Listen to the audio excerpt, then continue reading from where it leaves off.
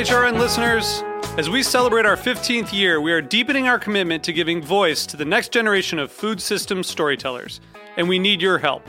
Our internship and fellowship programs help activate new possibilities for underrepresented and underestimated young people through experiential journalism, audio engineering, and production training. Through these unique programs, HRN helps food equity stewards build essential workforce readiness skills that expand their potential and foster economic mobility. Please consider supporting these critical programs. And with a minimum donation, you can be entered to win a dinner for two at an amazing restaurant in one of 8 cities and tickets to a concert at a great venue in one of those cities. We have incredible partners across the country who have donated, as they also share our passion for helping to educate the next generation of food systems storytellers. Check out heritageradionetwork.org/15 to donate and enter to win today. That's heritageradionetwork.org/15 to donate and enter to win today. And make sure you donate before March 31st. Thank you. Today's program is brought to you by Nettle Meadow Farm Cheese and Spirits Pairing, taking place on Saturday, June 18th at Nettle Meadow Farm. For more information, visit nettlemeadowcheeseandspirits.com. That's NETTLE, meadowcheeseandspirits.com. I'm Laura Stanley, host of Inside School Food. You are listening to Heritage Radio Network, broadcasting live from Bushwick, Brooklyn. If you like this program, visit heritageradionetwork.org for thousands more.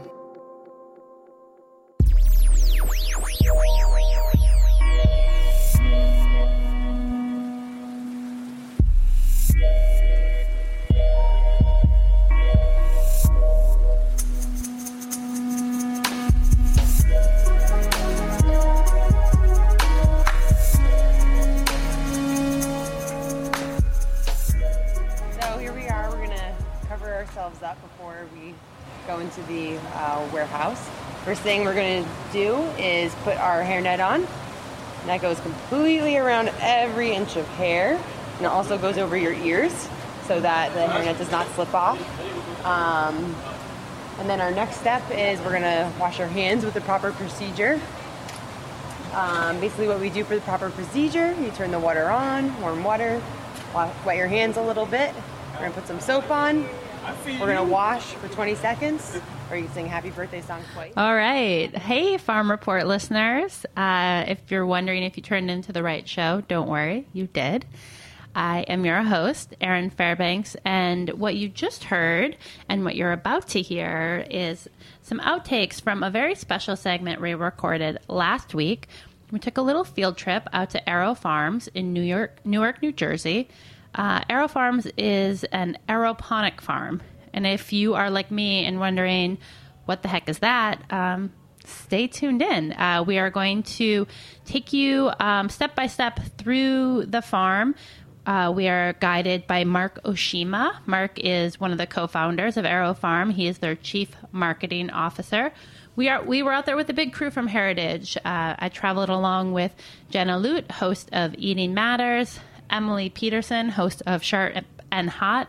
And then we were joined by our intern team, Hunter Liu, and my co-producer on this episode, Joshua Torres. Josh is a high school student from the Leaders Academy down in Bensonhurst, Brooklyn, and he was manning the recorder out on site and helped with research and prep for the interview. So big thanks to Josh. This is his radio network debut. Stay tuned. We will take you on a tour. You're going to learn everything you ever wanted to know about aeroponics, how you grow food without soil in a factory in New Jersey. So back to washing some hands. Here we go. Then you get your paper towel, dry completely off, shut off the sink with the towel, discard the garbage can. Why do we have to wash up? We wash up so we don't contaminate anything that we touch from either in this area or the outside before we touch anything in the plant. Another thing we do, if we are going to be interacting with the food, we do need to wear our coveralls. Completely covers your arms, obviously your body, all the way down to your feet. After that process, what we do is we actually scrub down our feet before we get in the plants. The only thing that's not covered, we actually do scrub down with sanitizer, and we'll go through that process soon. before you get into the farm. We don't need gloves. We won't Really touching anything. That's the part I missed.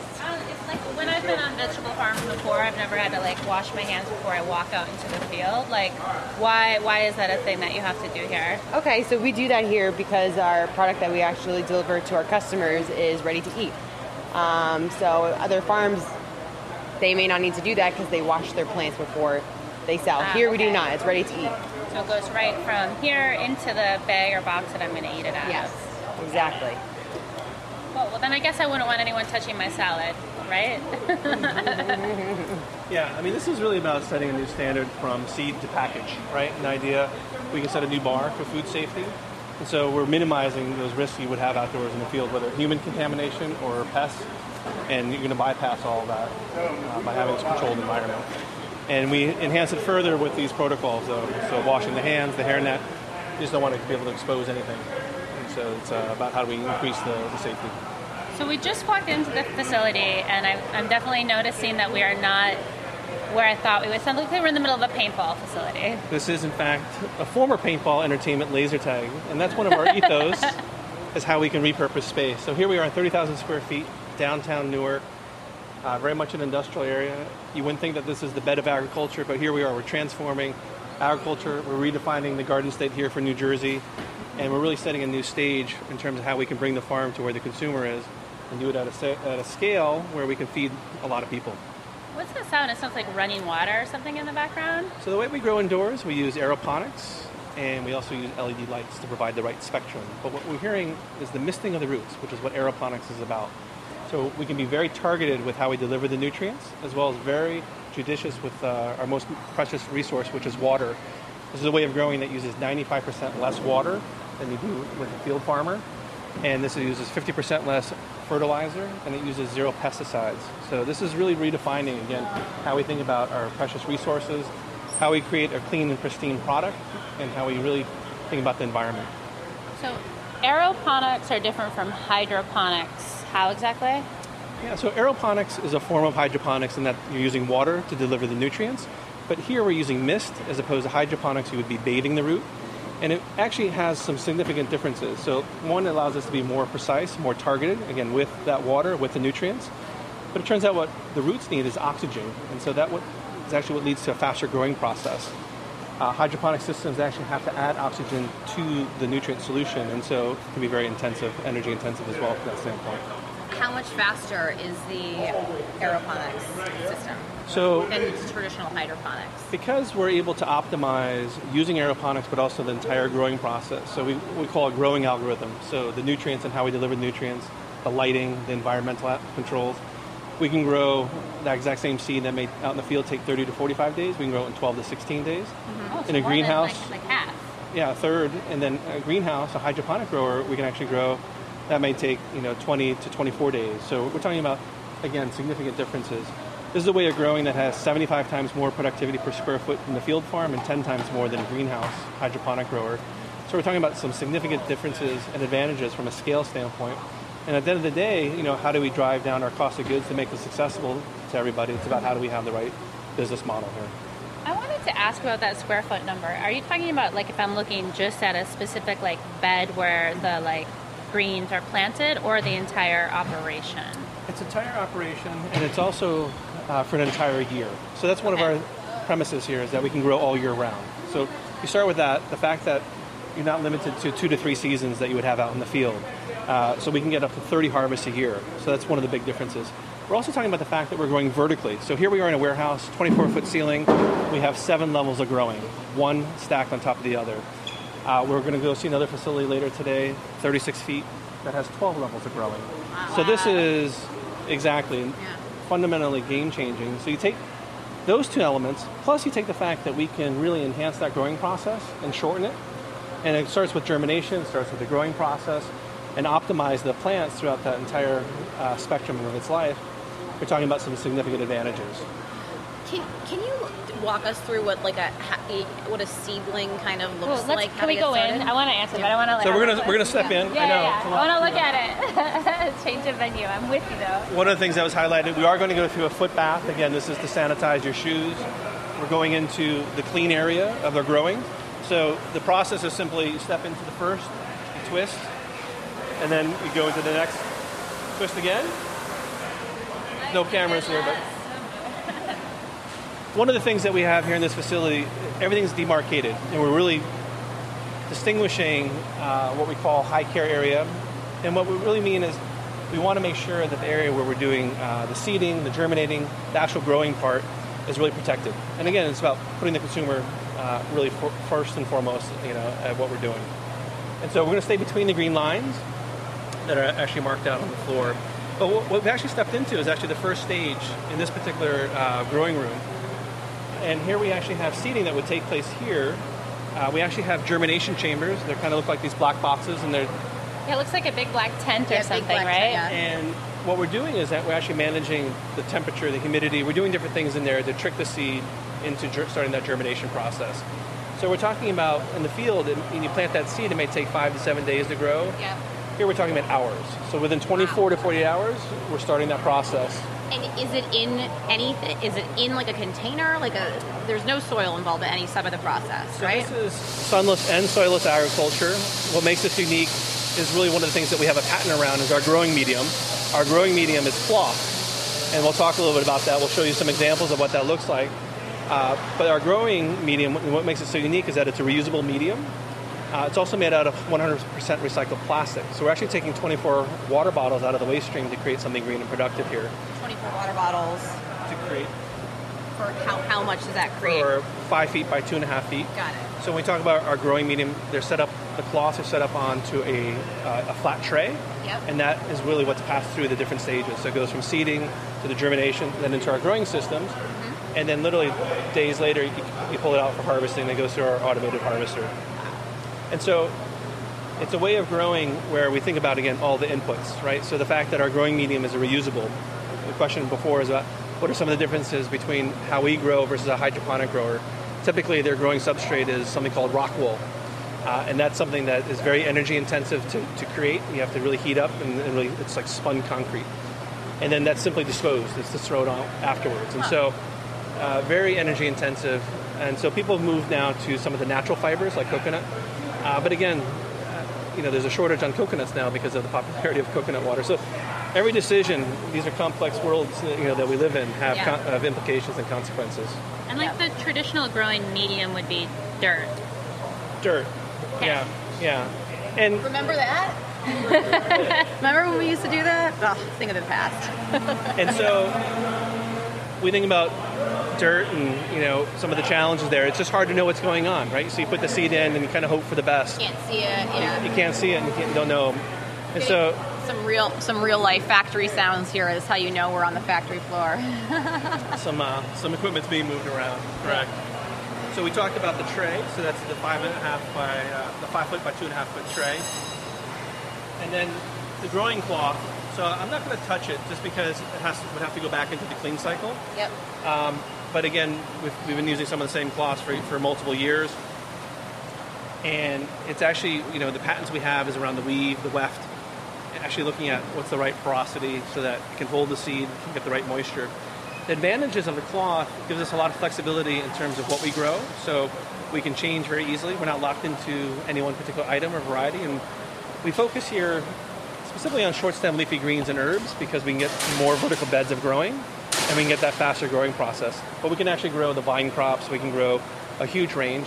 But like with any business, it's about where we can see the business opportunity right now. Yeah, and we definitely want to talk about the types of, get more into the types of crops you grow. But before, I want to kind of detail the cloth, which looks a lot different than I thought it would. It actually looks kind of like a fuzzy blanket. And what I was envisioning in my head was something very, very thin and canvas or light. And this looks like a warm... Like a sheepskin or something. I know, that I just want to kind of curl up next to. So it's interesting. We do like to think that we give our plants and the seeds when it starts, a nice warm blanket. a coddled life, right? So the idea that we're nurturing it from day one, right? Yeah. So it turns out, we have specific patents on the weave, the weft, and then how to make sure it can hold in place. Yeah. And then recover as well, so that as soon as that germination process starts, the root goes through the cloth, right? And then that's holding the plant in place. And then the initial cotyledon leaf comes up. and it starts growing. It almost looks too thick for like a little baby, root to go through. But And when you think about growing in that dirt, right? Yeah, you're right. How dense is that? And then it hits that rock. I mean, it's pretty miraculous that anything grows outdoors because of all the different challenges. So as we walk in and we go into the next stage of growing, we're moving from the germination area. We're actually moving into seeing our growing system, these towers, vertical beds of growing, one stacked on top of the other. And so product is entered on one side and then it's harvested on the other side. So it's a very elegant, very simple workflow. And as you look down this chamber, so these systems are 5 feet wide, they're 80 feet long, and you can see a progression of green developing as it's maturing. As we get taller. As the plants get taller, as we progress down the 80 feet. Yeah. And so literally, again, 12, 16 days later, we're going to be pulling it out and harvesting it. So we'll get a chance to go through. But things that are very calibrated. So we're looking at systems here that we've developed everything that we're looking at. And that's one of the differences when we think about our approach and our scientific background. We started out back in 2004. Our growing technology was developed by one of the professors at Cornell, whose whole job was to deploy technology to help farmers. And aeroponics is used extensively in R&D because of the precision. And the idea was how to commercialize it, how to make it viable. And that's what our Chief Science Officer, Dr. Ed Harwood, has worked on and really being able to perfect an approach here. So we're seeing chambers, and what's happening in those chambers is actually the misting of the plants. So what the cloth actually serves as also is a barrier, so nothing ever touches the leaf. So when we water the plant, it's all happening underneath the cloth. It's happening underground, if you will, so that nothing ever touches it. So again, that's why it's a clean, ready-to-eat product. And so this way of growing, we really think about how we optimize it. So here we're looking at LED lights to deliver the right kind of spectrum of light. So we actually understand what's the right type of spectrum, what's the right type of frequency, what's the right type of intensity, depending on the plant, depending on its stage of maturation. So the idea is, again, we've got amazing technology, but at the end of the day, how do we get it out to the marketplace? How do we distribute it? And that's really how we bring expertise throughout the entire organization. Farming is really tough, right? You've got to wear a lot of different hats, and so the idea is how do you bring this expertise in? So we have the expertise on the growing. We have horticulture experts, plant scientists, plant pathologists, looking at every aspect. We have engineers. So again, a lot of farms don't necessarily have. We have a mechanical engineer, electrical engineer, PLC, programmable logic controls. So everything that we're looking at is being monitored real time. We've highlighted that we have over 30,000 data points for every one of our... 30,000 data points. And you're seeing it 30. yourself.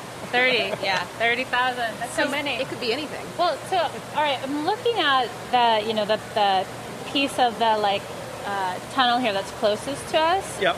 And so basically, it looks like a bunch of little just germinated seeds laying out in a paper towel, right? And I look further down, and I can see them standing up, the first sprouts of your chia pet or something, right? Yeah. What are they? So the roots are just grasping on. How are they? They're just grasping onto the little blanket. They're actually dangling in air, and so the idea of aeroponics, air, it speaks to how we deliver it, but the idea is again how we can have a better growing process. They're getting all this great oxygen, and they're really just growing. But they're hanging and dangling in air, and so we're able to deliver the nutrients that way. And so we'll get a chance to see some of those options as we look at the more mature plants. Okay, cool. Yeah, it's a little hard to tell from where we're standing here. Yeah.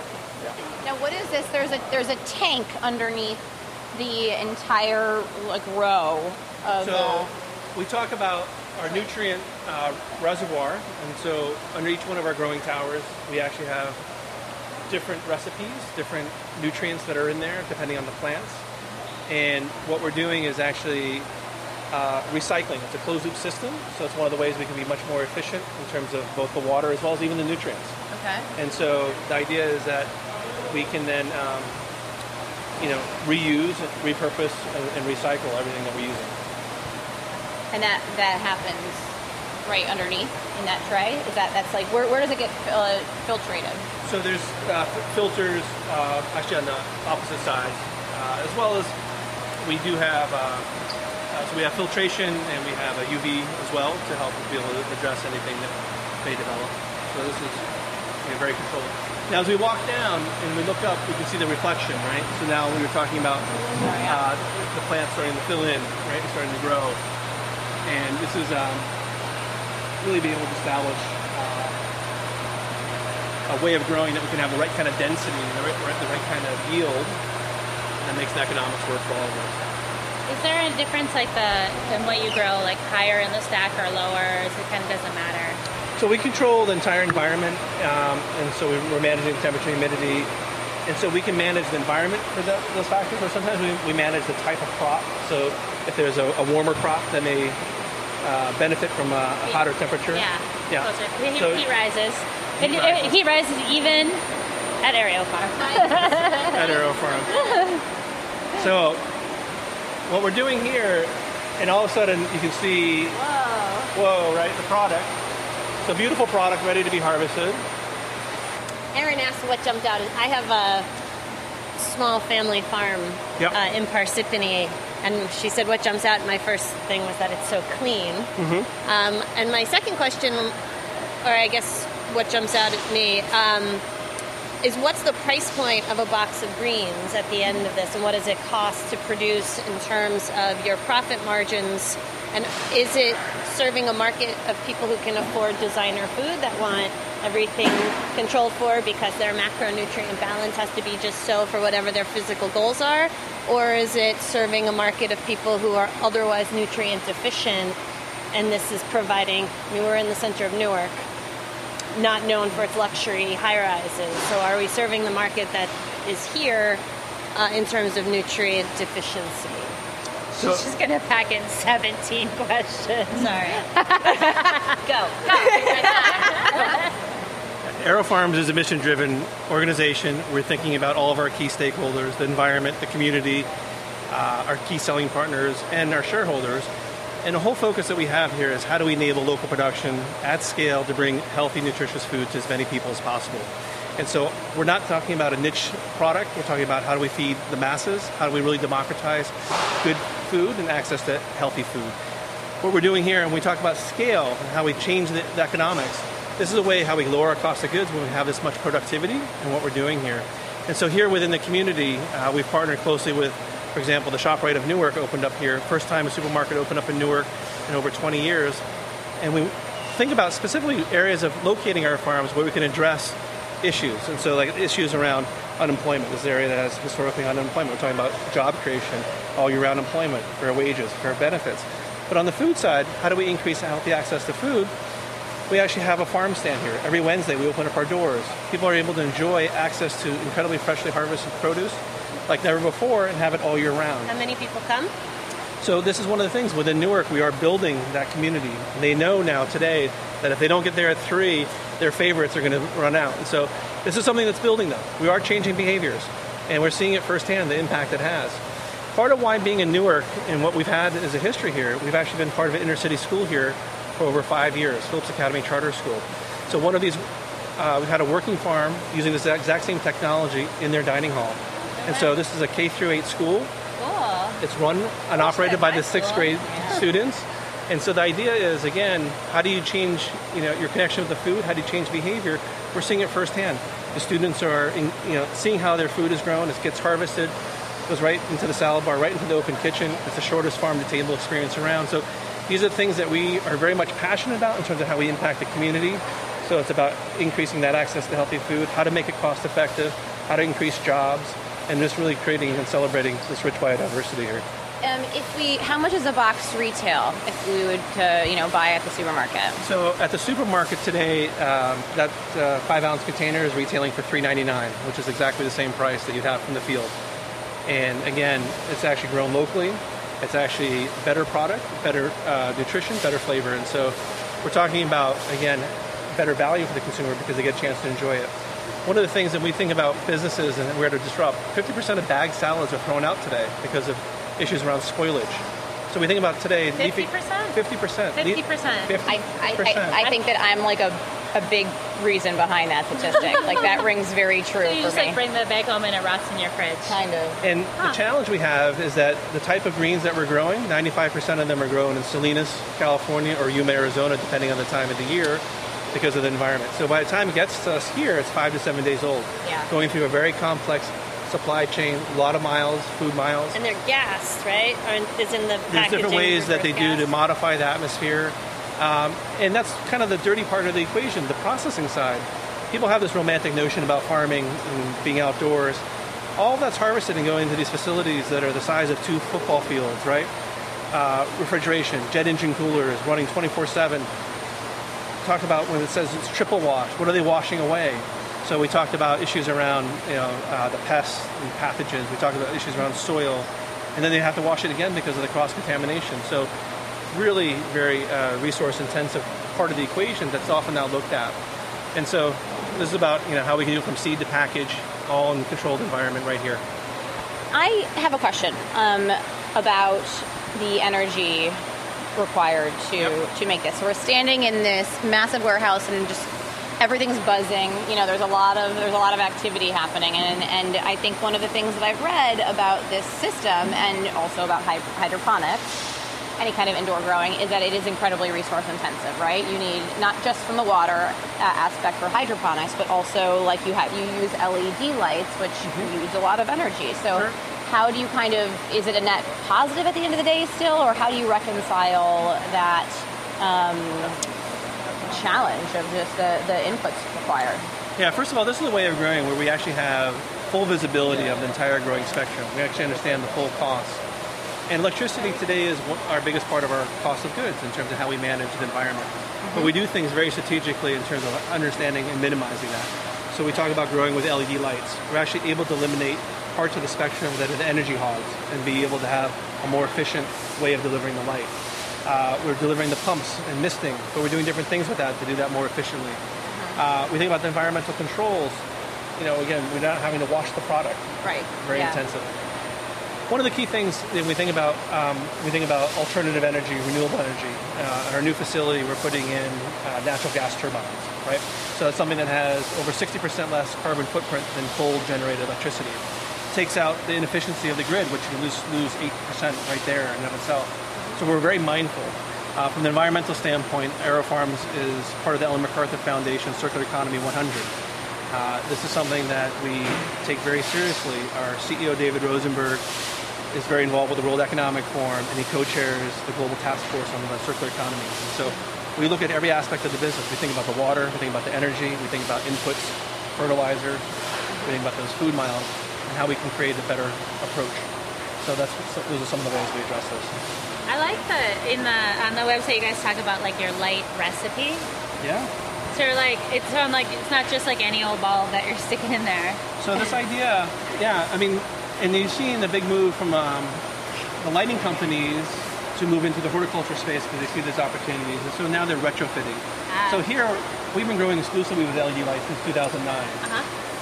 And we have that expertise around understanding, again, this is a marriage of the biology and the engineering and how to bring the two together to optimize. Wait, what is that noise? We heard that earlier. So actually, cleaning? It's just a power washer. Yeah. So the idea of just cleaning down. Yeah. And again, parts of the facility are being thoroughly clean. And so this is you could eat off the floor of this facility. It is very. When I moved up to the pig farm, the first thing I did, so I walk in the hoop barn, right? Yeah.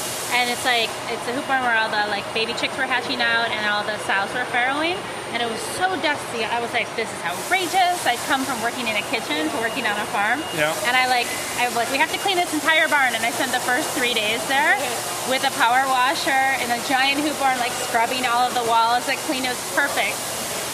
Literally 3 days later, it was completely covered in dust and cobwebs again. It was like, this is, we talked about really bridging and setting a new paradigm here. This is, it is a certified facility with the USDA for good agricultural practices. But really what we're trying to do here is set even a higher standard. We have over 100 standard operating procedures on how and what needs to be done and where and how. And so this is built on our history of growing, right? So we've been at this since 2004. What we're standing in is our 7th farm. We're going to go visit our 8th farm. And so we've built them throughout the U.S. We've built them internationally as well. And so we have that understanding about how to take different environments and turn it into green and productive. How do you manage staff training to make sure that everybody is followed? Because I was going to say 100 standing up. I'm thinking about us at radio. I'm we have we have 5 full-time employees and then 50 hosts, and getting everyone to do anything all the same is so teach me, how do we make that happen for us? So we're talking about we have a working farm at a school, right? So we think about how we've made it a very accessible growing approach for the students to manage themselves.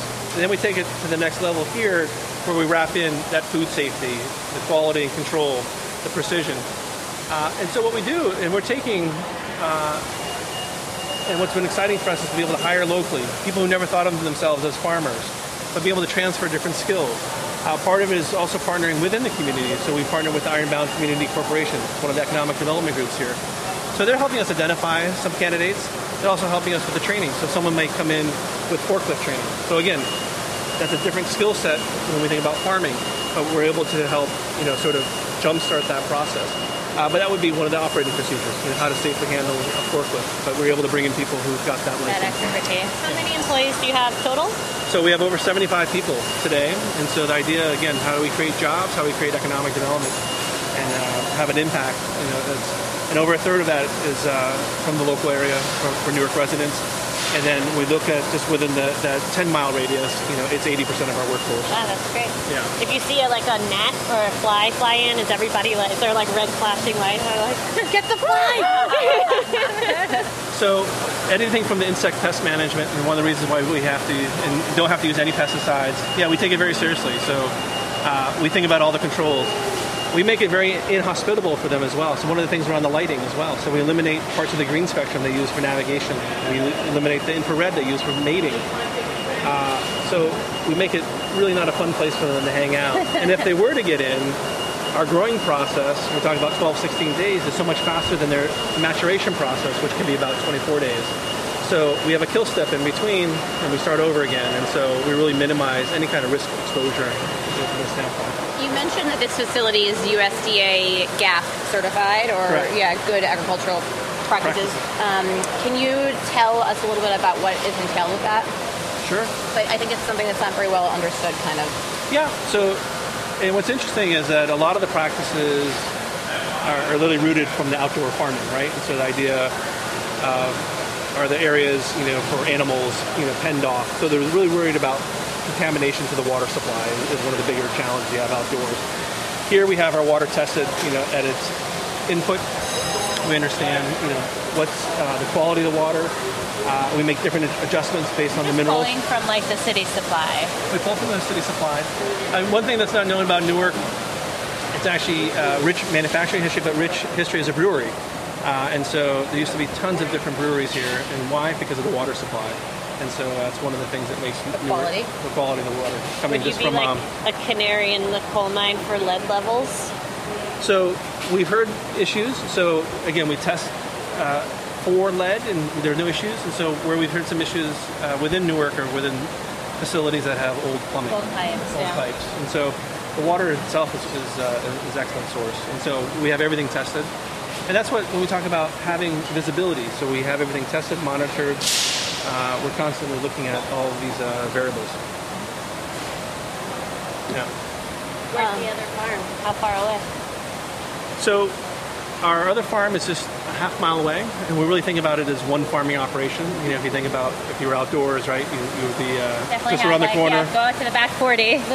And exactly. And so that's exciting for us because here we have 30,000 square feet. There we have 70,000 square feet, so 100,000 square feet.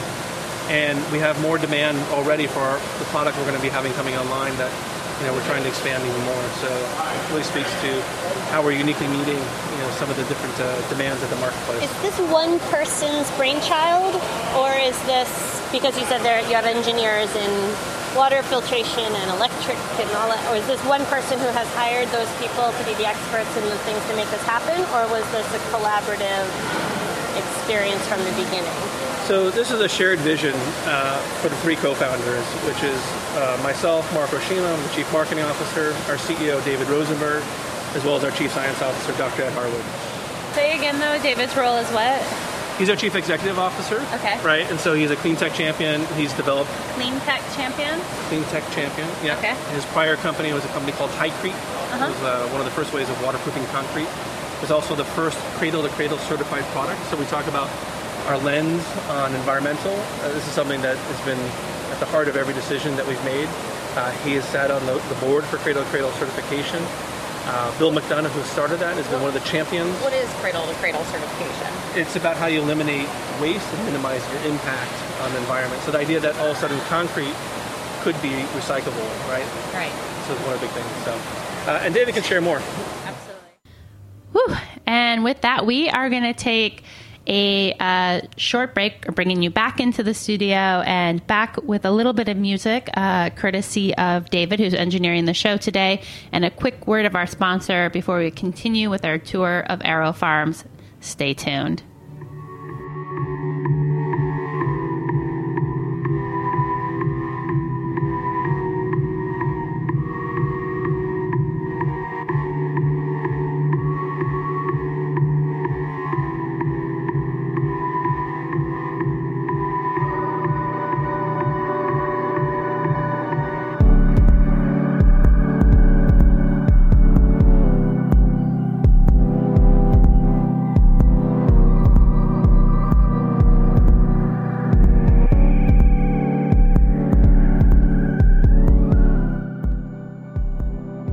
Meadow Farm Cheese and Spirits Pairing is a celebration of good food and beverages in the newly restored Barn Loft event venue at Nettle Meadow Farm in Thurman, New York. On Saturday, June 18th, come sample and savor, then buy your favorite cheeses and beverages to take home. Nettle Meadow cheeses have been praised highly in national media and have won prestigious awards from the American Cheese Society. Taste samples of goat and sheep cheeses paired with an array of local regional wines, beers, and ciders. You'll never forget your first sample of rich, creamy Kunik, Nettle Meadow's trademark cheese. In Esquire, our very own Ann Saxelby said, "Kunik, it may very well be the sexiest cheese in the USA." Nettle Meadow Farm is a goat and sheep dairy and cheese company in Thurman, New York, just below Crane Mountain in the Adirondacks between Gore Mountain, North Creek, and Warrensburg. It's owned and operated by Lorraine Limbiase and Sheila Flanagan. Both have a great love of animals, artisan cheese, and the unique challenges of farm life. Nettle Meadow Farm was originally founded in 1990, and it's the home of over 300 goats, dozens of sheep, and a variety of farm sanctuary animals. Again, the Cheese and Spirits Pairing is Saturday, June 18th. For more information and tickets, visit nettlemeadowcheeseandspirits.com. That's Nettle, meadowcheeseandspirits.com. Let's take a chance and venture to the center of the atmosphere. Let's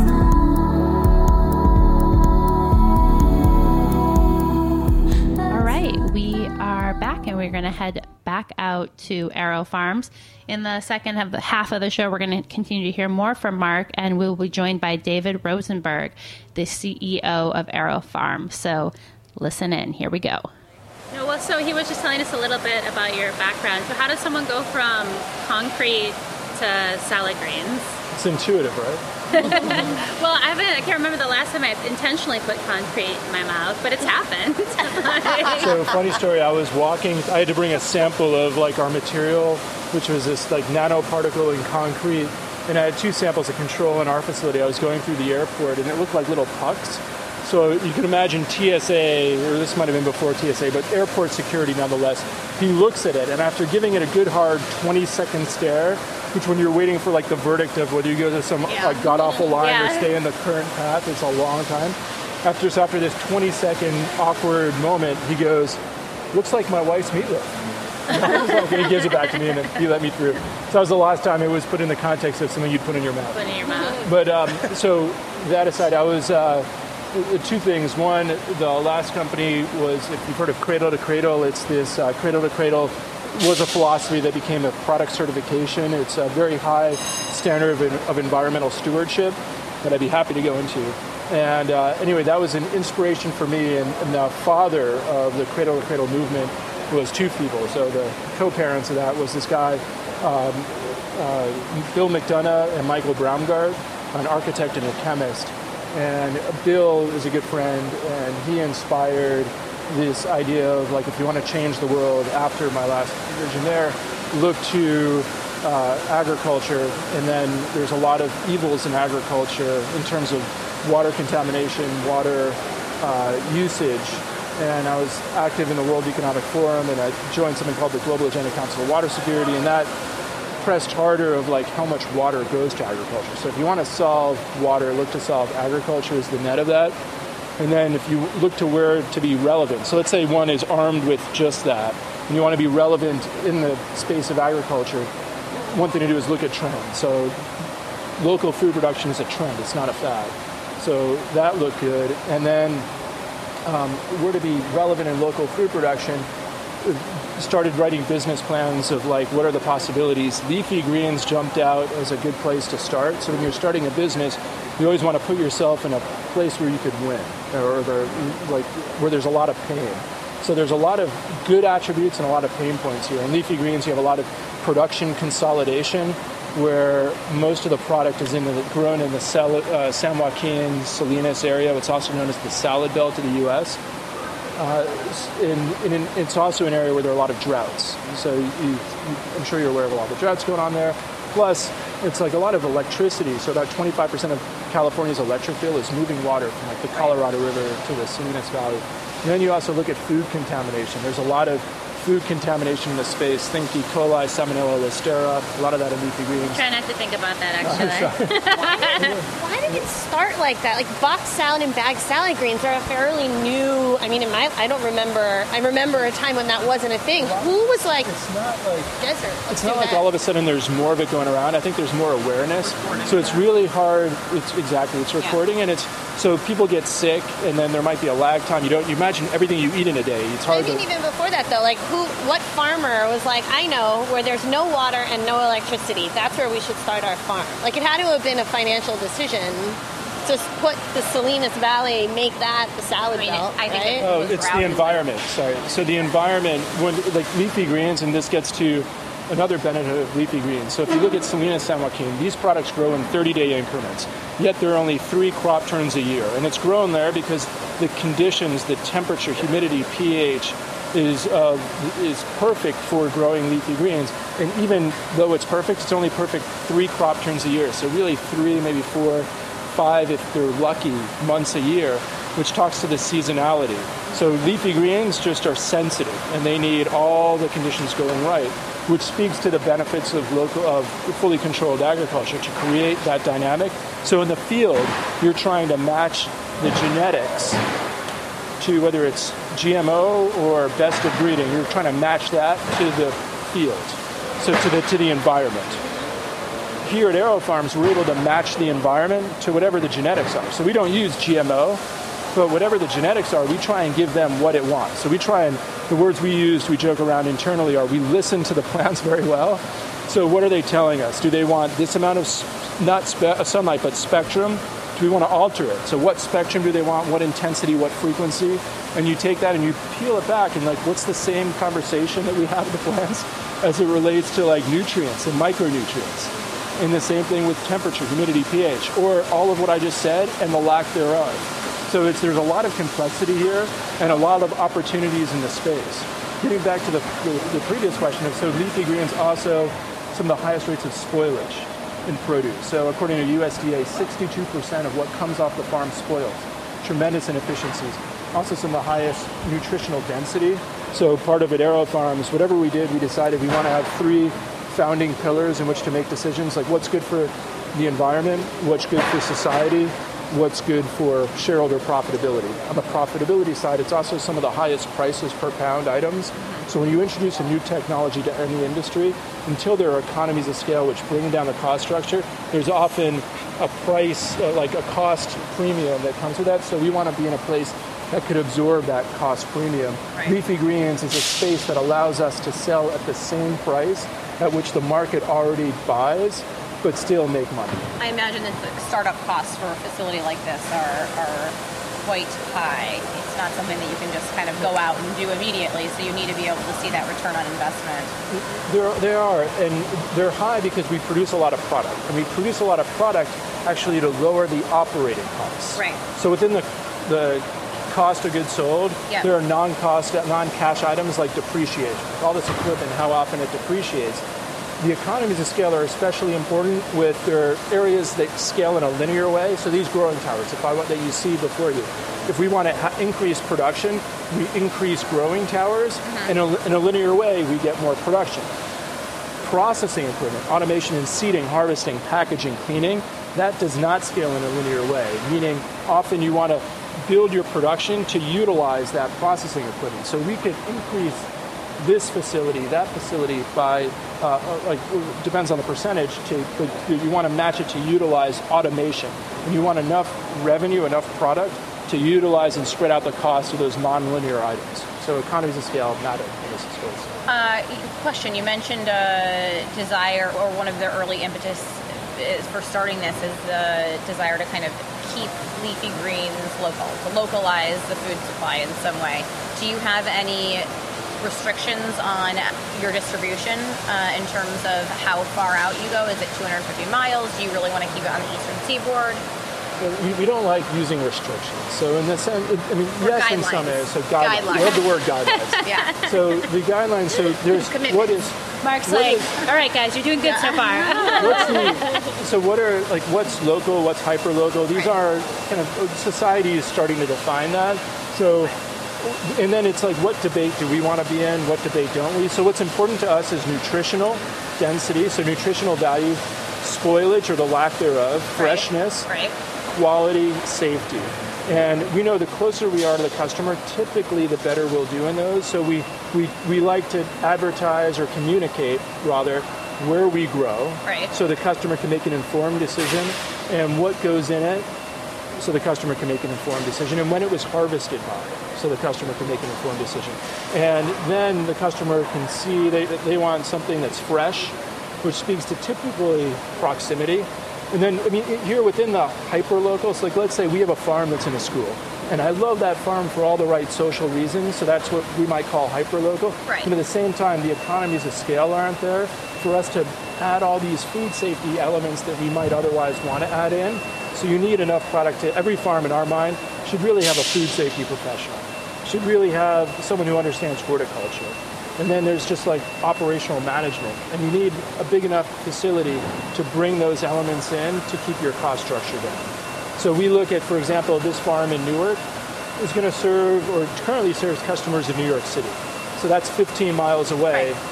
To us, that's within local. That's hyper-local even. Local, typically you're talking 250 miles, or you can do it in a state, or even a region, right? I don't think there's a definition. There's not one definition. And to hear what's important to us is let's be transparent, let's communicate. So then the customer, let's say product ends up shipping to Connecticut or Washington, D.C. or Maine, as long as the customer can see where it's grown, when it's grown, they can make their own decisions. Our business model is to build farms in cities all over the world. So yes, we want to, there's a typical size farm that we think makes sense, and we want that farm to be able to service a community. So what that demographic is, or that population size is important. But our average size farm is small enough that it could fit kind of if you call them like tier 1, tier 2, tier 3 cities, and you rank them based on population size, it could hit tier 3 cities across the country. So like Portland, Maine, or whatever, we could build a farm in Portland, Maine, or to service northwestern area. So the idea is you're trying not to get these greens grown here to be shipped to California. You'd rather build a farm in California. Right. But for example, we have a pipeline project right outside of Philadelphia to service Philadelphia. Right. Instead of farming here in Newark to service Philadelphia, which is, on one hand, it's an hour and a half drive, but on the other hand, let's build something there. I can just, imagine the listeners of my show who are used to hearing from more traditional farmers, having a little bit of the this guy sounds like a real businessman, we're going to take over the world. It's not a environmental soft. Well, no, because it sounds like in an interesting way that you're using agriculture as because you're an environmentalist, as a tool to maintain these other ends. But go ahead. Because anytime you want to change the world, it takes an intensity.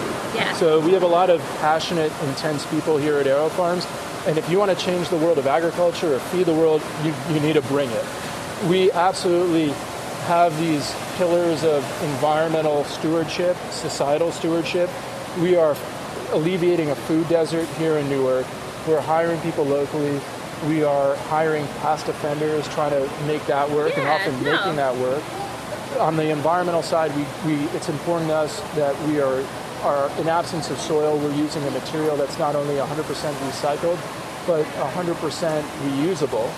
We defined a way or set the goals of a way and achieved 95% less water, 0 pesticides, herbicides, fungicides, using about 50% less fertilizers.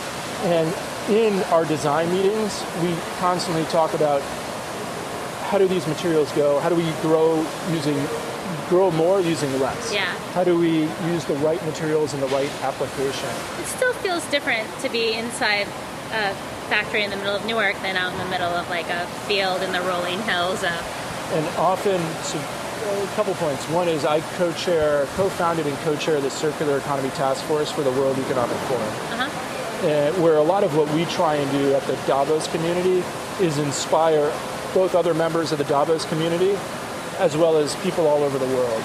And one of the ways in doing so is show people what technological innovation can do. Often from an environmental standpoint, the best thing you could do for Mother Nature is leave it alone. The world has lost a third of its arable land in the last 40 years, both from depleting nutrients from the soil, over farming, and by putting in pesticides, herbicides, fungicides, over fertilizing that leads to river runoff. I mean, all these algae blooms are from these runoffs that lead to algae blooms. Well, like our idea of farming is already a little romantic and misguided, essentially. Very misguided. Like, I mean, and I think that's the thing. Like, people are like, oh, I show up at the farmer's market. Like, this is how the world works. This is the farm that's feeding. I don't love the phrase "feeding the world," but like, so I think too. There's like something about like finding a way to have the conversation in between those 2 points of like that. So it's just like interesting. I think it'll be interesting for like our listeners to hear because like it's a very different, like you're coming at it from a very different space, but it's also one that's like, again, you're thinking about like the scales of operation and like what you're trying to do and how it compares to not like my local kind of berry farmer that I go get asparagus from in the spring. And that's just good business, right? It's good business, and what's cool for like the naturalist, if you will, when you break down what the seed wants, it has wants in water, in oxygen, in carbon dioxide. They're carbon-based plants. They're in not sunlight, but spectral requirements, spectrum of light, in nutrients, micronutrients. So we get really smart of listening to the leaves again, or just being all over the leaves to understand what they want and give them those same ingredients they otherwise get out in the field, but we give them this white glove experience. We give them what they want, when they want it, how they want it, and constantly optimize. So it's much more efficient way of growing, much efficient from a resource standpoint, and efficient from even after the product's made, getting it to the plants. And what's great is from a naturalist standpoint, so most people can't name more than 5 different varieties of leafy greens. At AeroFarms, we've grown 250 different varieties. I know, I saw that. So these same naturalists want to bring back heirloom varieties. Yeah. AeroFarms is much more likely to figure that out and bring that to the customers so they have like readily available access to these products and also like enjoy the flavors. Yeah. So time and time again, one of my surprises, I used to look at AeroFarms as a distribution play. We're disintermediating the supply chains, enabling local food production. But we're able to compete on taste, texture, nutrition, as well as yield because of our ability to understand the plants and give it what it wants. And this is all using non-GMO seed. We could take the same organic seed and grow it here and just grow it in a better way than the field farmer. Are any of your products certified organic? Have you gone after that certification? So we are not, and here it depends how organic is defined differently in different parts of the world. So we don't grow without soil. Okay. We also we don't put in organic fertilizers. And here we made a conscious decision from a food safety standpoint. A lot of those organic fertilizers are basically fish food. Right. So I mean by the USDA designation in the United States. No. Yeah. No. Okay. So here, but at the same time, if you poll the customer, like I think it's over 92% of the people that buy organics, if you ask them what their motivations are, it is they don't want the chemical compromised material. So they don't want the pesticides, herbicides, fungicides, and they don't want all the fertilizers. Two things to point out. One is there are organically certified pesticides, herbicides, fungicides. Yep. Like snake poison is organic. Yeah. Doesn't mean I want to eat it. So we grow without pesticides, herbicides, fungicides, and our fertilizers are herbicides buried. and fungicides. Correct. Why do you only say pesticide?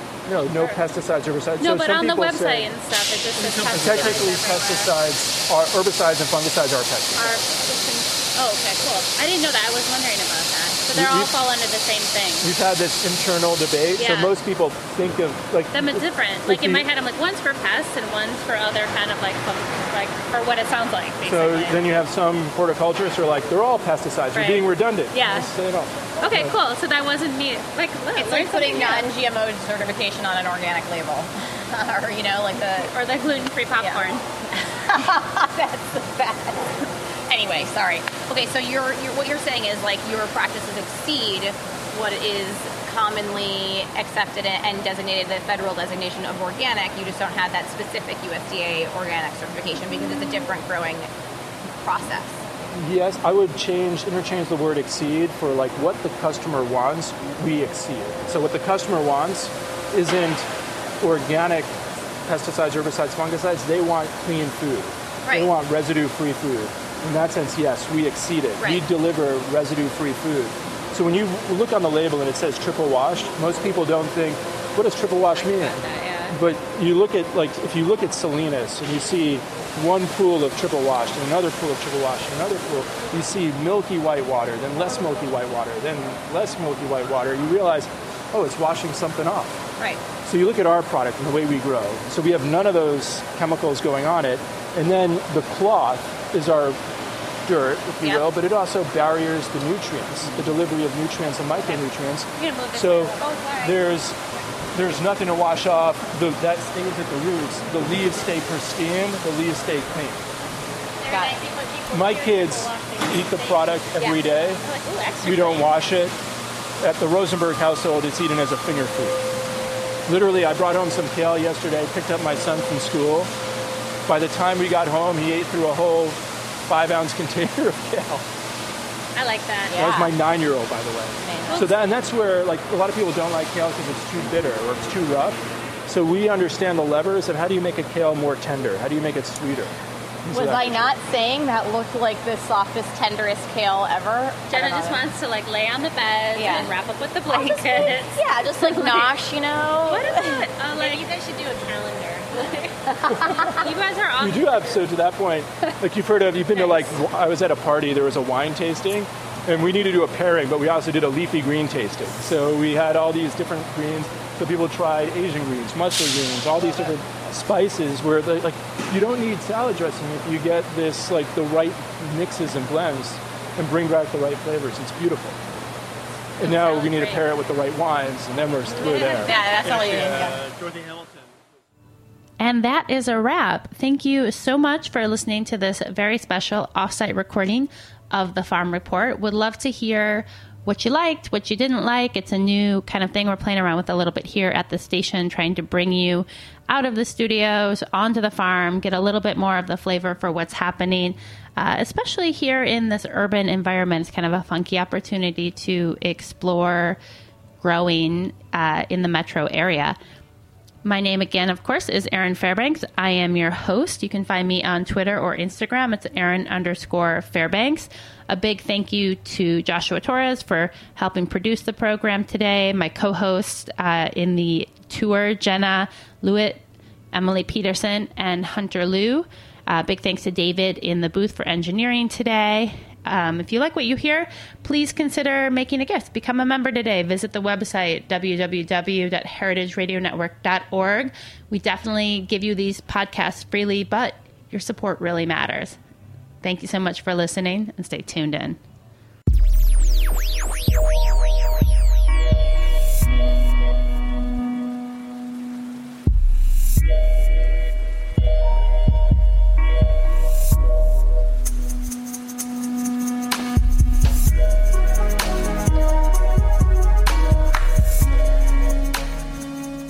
Thanks for listening to this program on heritageradionetwork.org. You can find all of our archived programs on our website or as podcasts in the iTunes Store by searching Heritage Radio Network. You can like us on Facebook and follow us on Twitter at @heritage_radio.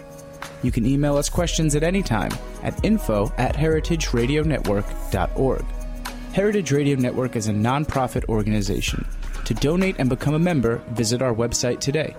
Thanks for listening.